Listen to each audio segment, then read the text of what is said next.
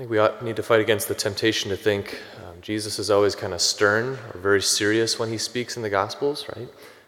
That we profess that he is a person, and like any person, he probably had an amazing sense of humor. So when we kind of have that in the back of our minds, we could see when he's employing it in the scriptures, right? In the parables, the stories that he's telling, the things that he's teaching. For example, if you could imagine, someone receiving communion in church today, going back to their pew, and then they pull out a trumpet and just blare the trumpet in the church. That's a little bit funny, right? Or a left hand talking to the right hand, he's personifying hands. That's a little bit funny. Or finally, to the end, he's calling people hypocrites and that they're kind of ugly because of that. It's a little bit funny. And it's all to get to the point of what's really important, right?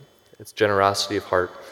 It's getting everything over to the Lord and realizing it's there in our heart right now, right?